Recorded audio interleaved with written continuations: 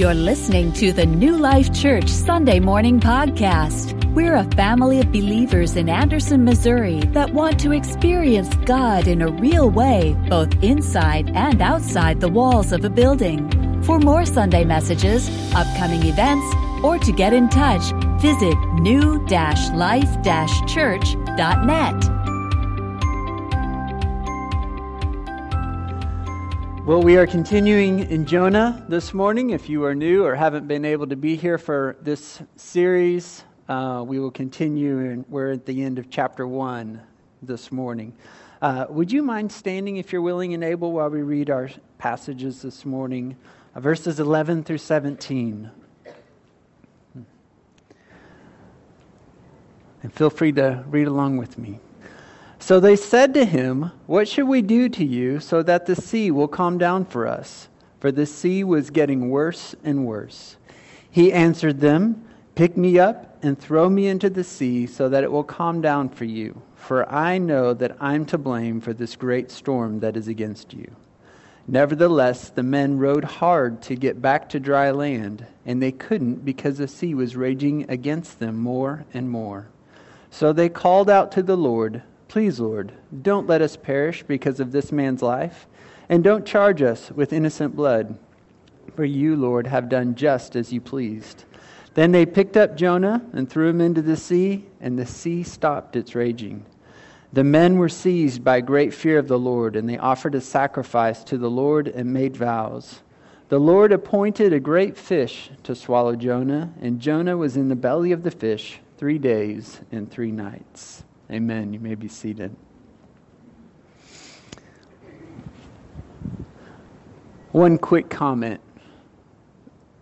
Gina is 100% right. My wife's influence through me is on display everywhere I go and whatever I do. It's her prayer, her encouragement that helps me be far more who I am than any part I have to do with it for sure. So thank you, honey. Well, to review last week the sailors asked Jonah a series of identity questions, if you remember. What was his business, his mission, who his people was, where did he come from? In other words, our title last week was, "Whose are you?" Because who you are equals whose you are. And they ended up casting lots, and once the lots were cast, it pointed the finger of blame squarely at Jonah. God used the casting of lots to let them know that, hey, the guy that they're hauling to Tarshish in the bottom of the ship is the reason why they have this amazing, violent, horrible storm hurled against them by God. And then Jonah's answer gives us a glimpse into his heart that we saw at the beginning of the book in verse 1, where God asked him to go to Nineveh, preach against it, and he got up and went the other way. Not only did he not do it, he tried to go as far away from where God wanted him to go as possible, trying to run from God's presence. And when Jonah answered, it was more about who he was than whose he was. He answered first with, "I'm a Hebrew." That would have been like if we were exactly in Jonah's shoes, which it's hard to imagine that, but try to, if you will, if you're in that situation where there's this horrible storm or this horrible situation going on and it's happening because of your disobedience, and there are other people pulled into this and suffering from it because of you, and somebody said, "What's your mission? What's your business? What's going on here? Where are you from?" And we said, "Well, it's because I'm an American." Like, what does that have to do with anything? And that's basically what Jonah says, is his ethnicity, his nationalism was far more important to him than who he belonged to and who he worshipped. Well, this week the sailors ask another question. Now that they know that Jonah is the one to blame for the storm that they're in, Scripture tells us, as we just read, that the storm was growing more and more violent, more and more turbulent. And the original Hebrew wording here is that word means violently shaken. Violently shaken. If you have been in an earthquake of any kind of substantial measure, you know what violently shaking means. If you have been electrocuted with something more than 110, right, Dan? You know what violently shaken means. I also, like Dan, have been electrocuted with more than 110. And it does violently shake you. Okay? It feels like you have no buffer between your joints and all your bones rattle, is what it feels like, okay? So now that you know, you don't have to try it, all right? We've already done it for you. Or maybe if you've been in a tornado, maybe you felt violent shaking. This was a storm that was certain to claim their lives if something was not done and done quickly. And so this morning, we're going to continue to see how similar our lives line up with Jonah's, and more importantly, how God the Father, through Jesus Christ, and His unexplainable, invaluable, turbulent mercy, provides the answer to our sin and brokenness in the storms of life. Verse 11, what should we do to you so that the sea will calm down for us? The sailors are trying their very last hope by asking this question. They'd already cried out to their gods, as we've seen in previous verses. Didn't work. They'd already tried dumping the cargo, their livelihood, their income, possibly their reputations, forcing them to have to find a new career possibly, because that was their business, right? Shipping cargo, and here they're throwing it overboard in the storm. That didn't work. They'd already tried waking up the stranger who was asleep in the bottom of the ship, telling him to pray. Nothing. So they cast lots, found out it was Jonah, and he wasn't even willing to give them an answer until the lots pointed him out. And then when he finally does, he tells them that he's running from the presence of God, the very God who made the sea that they are traveling on. Think about that for a second. I know God made the sea, so I'm going to travel by sea and try to run from His presence. Jonah was not at his smartest at this point, right? Personally, if I'm one of the sailors, I would have been fighting the temptation to just toss him for being a moron. Okay? Really? You say your God that you worship, we worship our gods, and we're not claiming that any of our gods made the sea, but you say that your God made the sea, and you're at fault for this storm, and you're trying to run from Him on the sea He made. These people who believe in God aren't very smart. That's what I would be thinking. And yet, if we're honest about it, we all do the same thing. We do the very same thing. See, when things aren't going according to our plans or how we think they should, whether it has to do with a loved one, a job, our financial situation, our health, you can fill in the blank that applies here. What is it we turn to? We turn to a shadow of our Creator, something that He created, instead of to our Creator. We look for things to appease us in the midst of our trials, the trials that sometimes are our very own fault because of our disobedience and our sin. And we turn to other things, thinking that that's going to solve it for us. We turn to alcohol. God made it, all right? There's wine in the Bible, right? But we'll turn to that. Or we'll turn to entertainment. God gave us the creativity to come up with music and movies, and some of them we should not turn to, period. Some are not bad at all. And yet we turn to these things sometimes. Social media can be a great tool for knowing how people far away are doing and keeping up with people and even sharing the gospel and making needs known. But we can turn to it as an escape.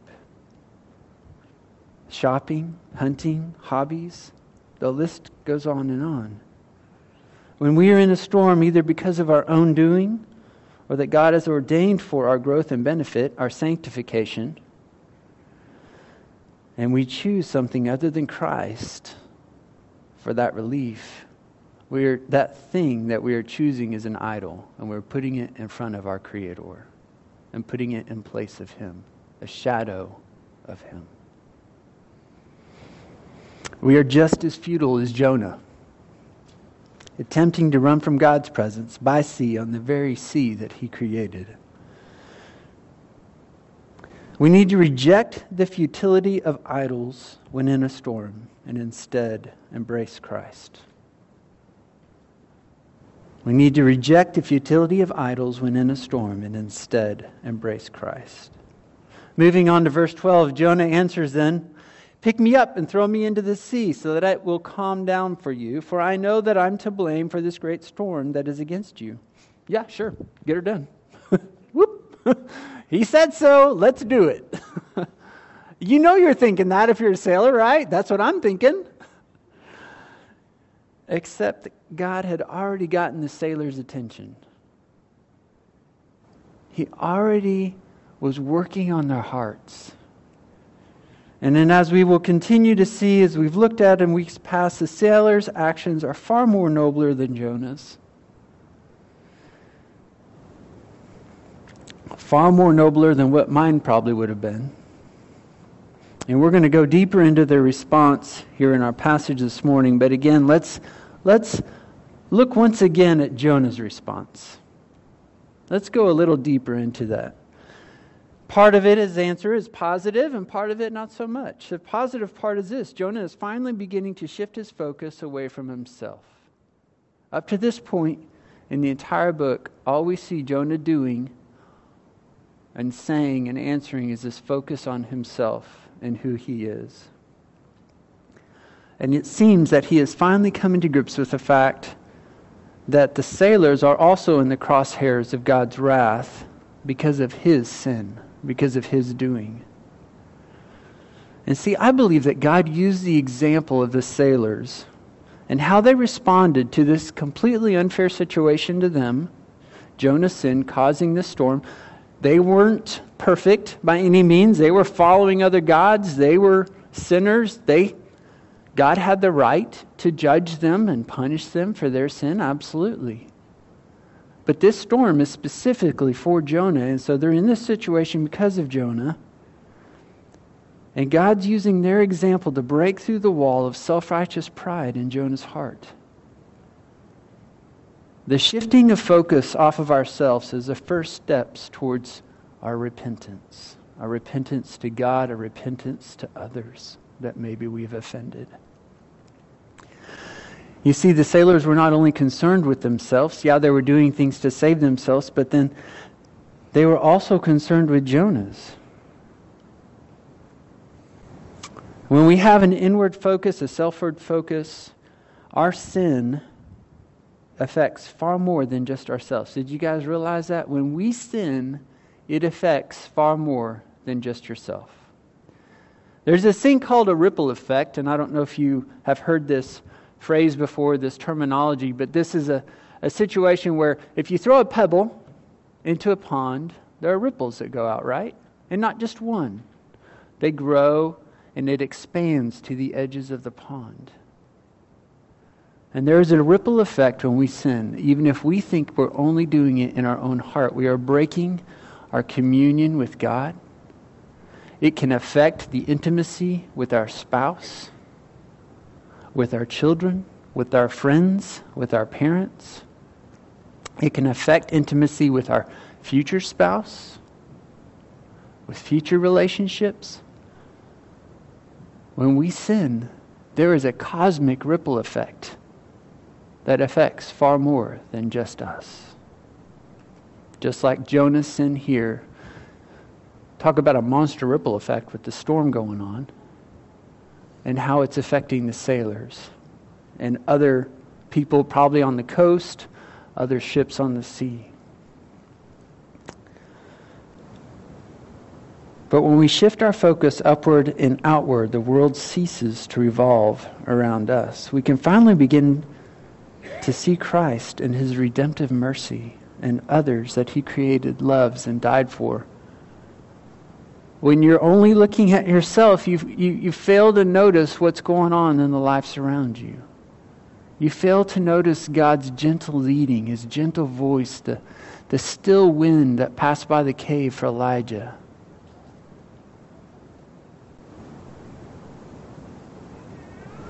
We've got to shift our focus, and we can't do it on our own. We need His help to do that. We must shift our focus to Christ by focusing on Him. Focusing on Christ is us choosing to be intentional in our relationship with Him, choosing to study His Word so that we might know Him better, choosing to pray to Him so that we might understand His will and our hearts might line up with His and come into agreement and alignment with His. It's a tuning of our hearts, as the song goes, to line up, to be in tune with His. The bad part of Jonah's answer is that he is still unrepentant. You're like, well, it kind of sounds noble. He said, hey, throw me overboard. Jonah had no idea a fish was coming, y'all. He had no idea. And it's really easy to read the story and just go, oh, yeah, blah, blah, blah, blah, this happened. And you forget the details. You just skim over them. Jonah had no idea. Jonah's like having a pity party almost. Throw me in the sea. He would rather die than repent. He would rather die than repent.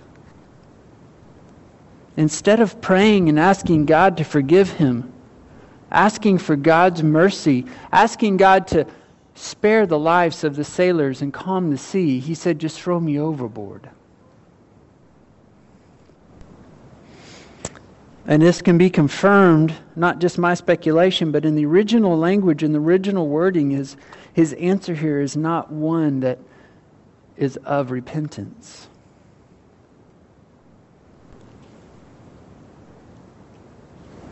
See, he still has a trust problem, like we looked at week 1 in our series.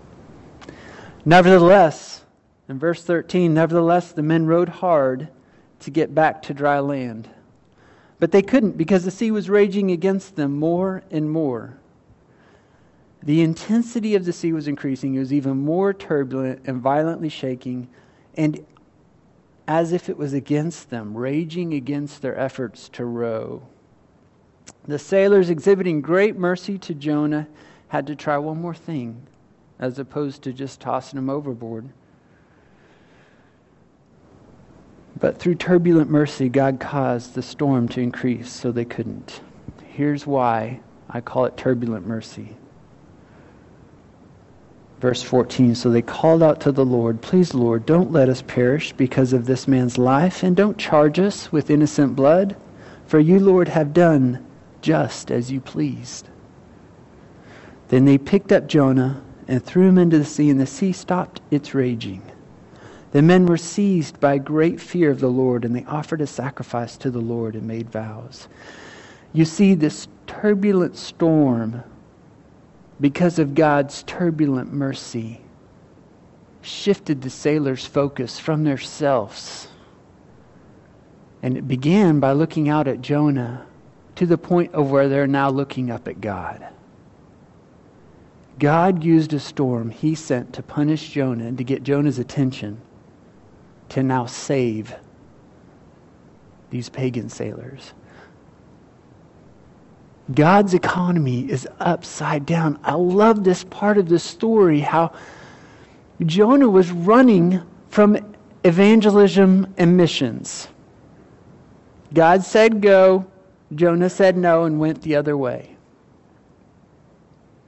So he throws a storm at him onto the sea. And now God saves sailors on the boat that Jonah's on to try to run from God and doing His will. God doesn't need us. He's going to accomplish our will. But would we rather be the moron in the bottom of the boat, asleep, having pity parties and thinking about our nationalism and all of these other, who your status are as a business person or a parent or whatever you are? Or would it rather be about whose you are and get to be the person up on above deck, sharing the gospel and seeing that which was lost become found in the hearts and lives of these sailors. You see, God had a big picture in mind. God had the sailors' eternal salvation in mind as he thwarted their attempts to temporarily save themselves. Has anybody tried to save themselves around here? I'm sure we all have. We dig deep enough, in one form or fashion.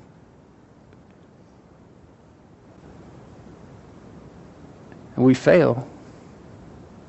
We fail every time. And so God will thwart us in his turbulent mercy so that he truly can save us. You see, here's where I believe the sailors put their faith and trust in God. And I'll flesh that out here in a second. But I love this verse in Proverbs 16:9. A person's heart plans his ways, but the Lord determines his steps. A person's heart plans his way, but the Lord determines his steps. We'll plan out our life and we'll do things, and yet God will determine our steps. He'll determine the meaning and the value and the purpose of what we actually attempted to do. And that's what the case is with Jonah. Jonah planned out his trip to Tarshish, planned that he was not going to go preach to Nineveh and ask them to repent because he had a problem with their terrorism and the things that they'd done to his country in the past, and valid reasons, I'm sure, but not God's plan. And so he made different plans, but yet God determined his steps by using a storm and Jonah's disobedience to save these sailors. You see, God cared about the other nations, even in the Old Testament. And we forget that. We get hung up in the New Testament and in the Old Testament, and we don't see God's love for others in it. But the story of Jonah is a perfect example of God's love for all mankind, for all time. And the plan and the purpose of using prophets before and allowing Israel to be open-handed and open-armed to other nations coming and living with them, all the way up to when he sent Christ, proves his love and plan for redemption from all time, for all time. In verse 14, we see the sailors pray in humility, asking for mercy and acknowledging God's sovereignty. In verse 15, we see God answer when they tossed Jonah by turning the storm off like a light switch. And Gary preached a couple weeks ago about the storm in the boat with the disciples where Kurt took a nap up here on the stage during the whole sermon. Only I think he somehow stayed awake. I haven't figured that out yet. But he did. I'm proud of him for it. I don't know if I could. But when Jesus stood up, when the disciples were freaking out and said, "Peace, be still."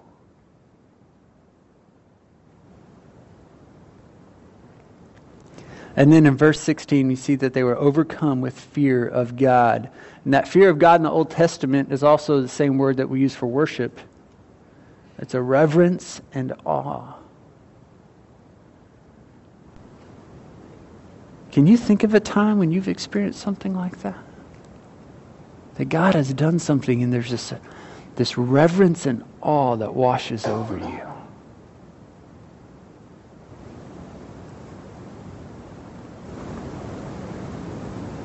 According to Psalms 111:10 and Proverbs 9:10, it says, "The fear of the Lord is the beginning of wisdom and knowledge, which then leads to believing in God."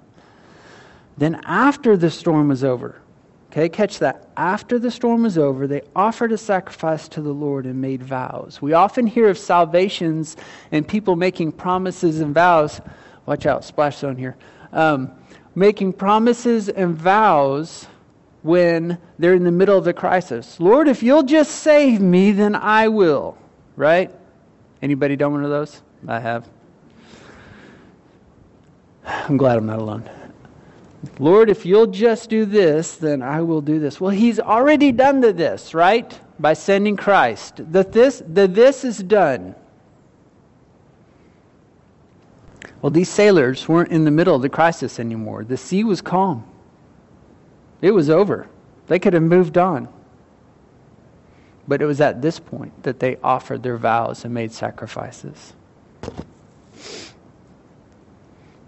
We see a parallel of this in the New Testament from a young church that we studied a few weeks back in 1 Thessalonians chapter 1, verse 9. It says, how you turn to God from idols to serve the living and true God. These sailors turned to God from their idols. Then God, in His divine and turbulent mercy, appointed a great fish to swallow Jonah. And Jonah was in the belly of the fish 3 days and 3 nights. And that's in verse 17. God appointed, assigned, ordained a great fish to be there in this sea at this exact time, this wind-tossed ship, for when Jonah was going to be thrown over, so that Jonah would be a fish snack, and so he wouldn't perish in disobedience. Now, let me repeat what I said at the very beginning of our series. We can get caught up in thinking that, how could this really happen? And start looking at what fish could this really have been? And how did this go along? And I know there was a diver recently that got swallowed, not really swallowed, right? It just ended up in the mouth of a great fish recently and came out and he was fine and he wasn't in there for 3 days for sure. But as I stated at the beginning of the series in the book, this is a miracle. Okay? It doesn't say that a fish came along and gobbled him up. Not like my boys when they walk through the kitchen and food's laying out. It's like, oh, it wasn't like that. All right?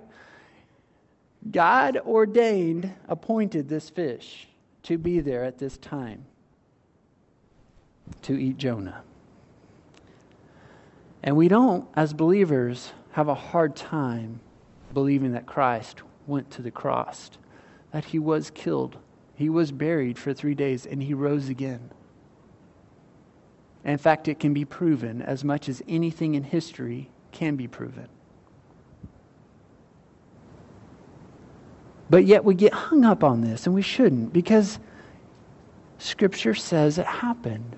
And if God can raise Christ from the dead, wipe the slate clean of all of our sin because of that, why can't He send a fish to eat a person and this person live in the belly for a couple of days? That's not a big deal. I'm sorry. It's just not. In fact, as one commentator put it, I love this. He says, if Scripture said the Lord appointed a great shrimp to swallow Jonah, and Jonah was in the belly of the shrimp for 3 days and 3 nights, we should believe it. Just saying, if it's a guppy, if it was a goldfish, whatever, fill in the blank. We should believe it because Scripture says so. And God can do that. Jonah did not deserve the mercy of being a snack for a fish. He deserved to die for his disobedience, yet God saved him. We deserve to die for our sin.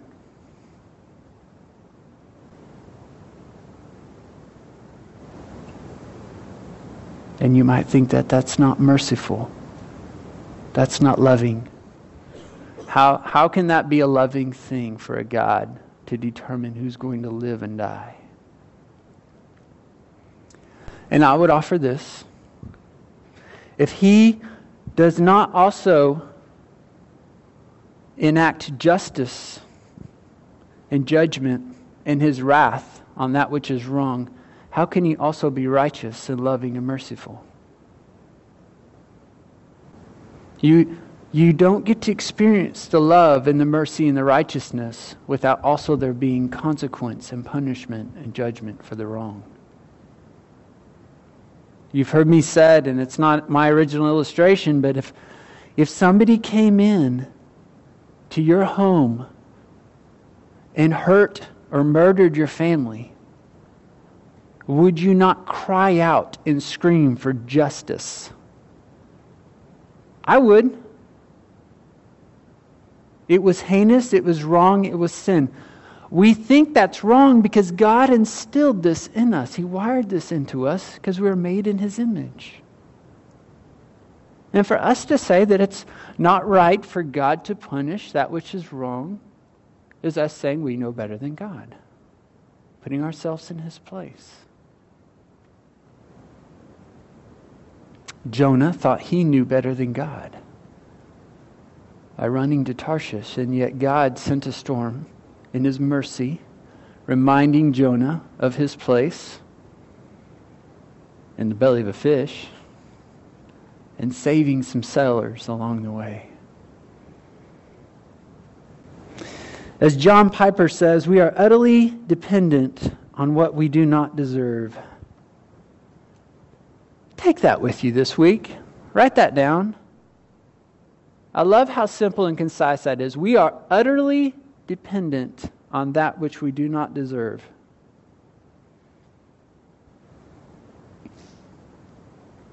Jonah's life being spared was completely dependent on God's mercy. Those sailors' lives being spared, their lives coming to salvation was completely dependent upon that what they didn't deserve. You see, our sin separates and severs our relationship with God. Jesus Christ stood in our place, a perfect payment for that sin. He is the image of the invisible God, the firstborn over all creation. For everything was created by Him in heaven and on earth, the visible and the invisible. Whether thrones or dominions or rulers or authorities, all things have been created through Him and for Him. He is before all things, and by Him all things hold together. He is also the head of the body, the church. He is the beginning, the firstborn from the dead, so that He might come to have first place in everything. For God was pleased to have all His fullness dwell in Him, and through Him to reconcile everything to Himself, whether things on earth or things in heaven, by making peace through His blood shed on the cross. That's from Colossians 1. For His purpose, for His glory, for our salvation, for our hope of an eternity, we are utterly dependent on the grace of Jesus Christ, that which we do not deserve. If you are coming to a place in your life for the first time of realizing you need that grace, you've been attempting to save yourself like rowing to the shore like the sailors, and it's futile. You're turning to things, shadows that God has made, and instead of to the Creator who made them. Your response is this simple: to repent and believe in Him. And you'll know that you love Him. You'll know that you've accepted His grace if the fruit of your life shows that through your obedience in Him and loving others. And doing your best, not being perfect in it, but doing your best to follow Him. And He's there to help you. It's a lifestyle choice to change. The mercy of God will rarely look like what we want it to, but it will always be better than we can imagine. Let me read that again. The mercy of God will rarely look like what we want it to, but it will always be better than we can imagine. Oh, the turbulent mercy of God for the sailors to come to saving faith through a storm caused by the disobedience of Jonah. For scheduling a dinner date for a great fish in Jonah. For while we were still helpless at the right time, Christ died for us. Romans 5:6. And then for God proving His own love for us in this, that while we were still sinners, Christ died for us, Romans 5:8.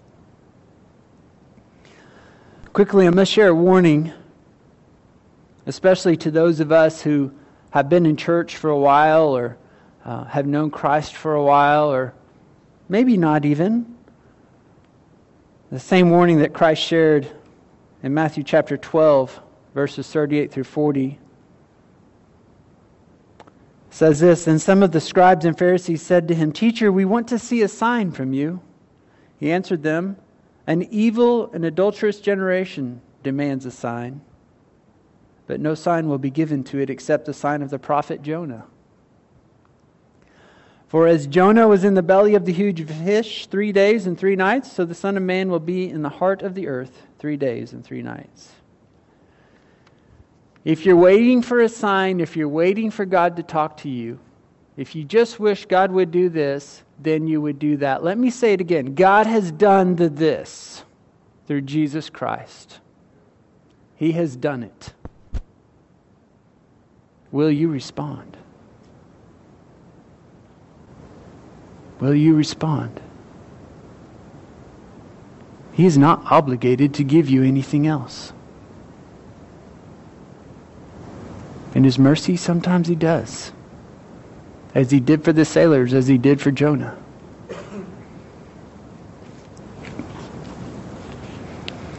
So let us not be like Jonah, rejecting the sign that is right in front of us, the person and life of Jesus Christ,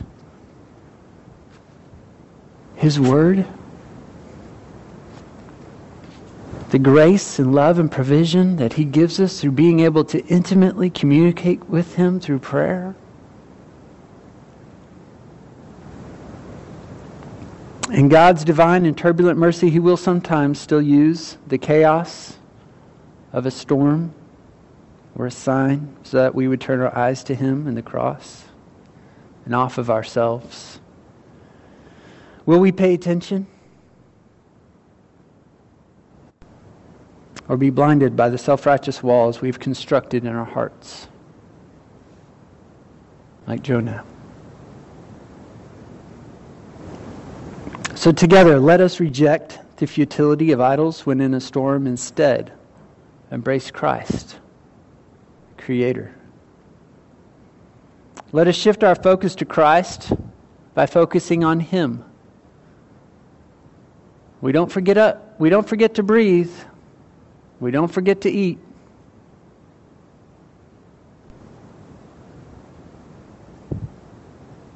We don't forget to take care of our house often. Pay the bills. There's gentle reminders for those things. But we will choose to fill up our schedule to such a point that we have the audacity to say, I don't have time for the one who made me. I don't have time for the one who then saved me from my own moronic choices.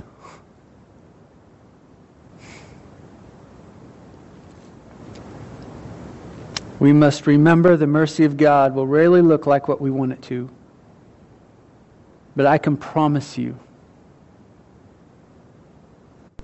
from the Ebenezer's, the altars in my family's life and my personal life, and I know there are many others in this room who can also say the same, that it will always, always be better than you expect it will be.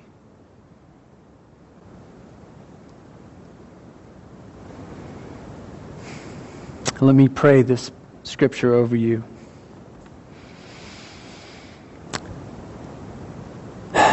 Father, so then just as we have received Christ Jesus as Lord, that we may continue to live in Him, that we be rooted and built up in Him, that we would be established in the faith, a faith in You, our Lord and Savior.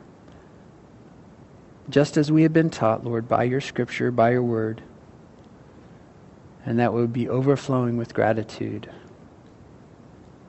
Gratitude because of who You are and what You've done, not how we think life should be going. So Lord, as we conclude our time here together this morning, I ask that this would ring true with us this week, that we would be reminded over and over and over of your turbulent mercy, your unbelievable grace and love, and that we are truly, utterly dependent on it. And there is nothing we can do. There is nothing we can say that would put us in a place of deserving it. But Lord, because of Jesus Christ, you have made it available to us because you are worthy.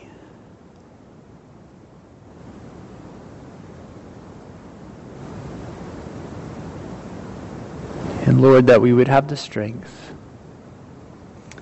to bear the fruit of that grace and love and mercy in our lives by obeying you, loving others, by sharing you with others here and abroad. And Father, if there's somebody here this morning that has yet to confess and yet to believe in you, God, that they would delay no longer. They would choose you today. They would choose to serve you from here on out. You promised you would be there for them. You've promised to be their Savior if they would. That they would have the courage to share that with somebody. There is no greater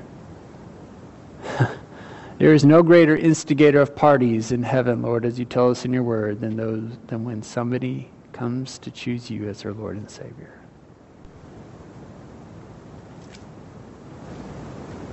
Thank you for this local body, Lord. When we are out and about, when we are in the community, Lord, may you be seen through us. Your precious and holy name. Amen.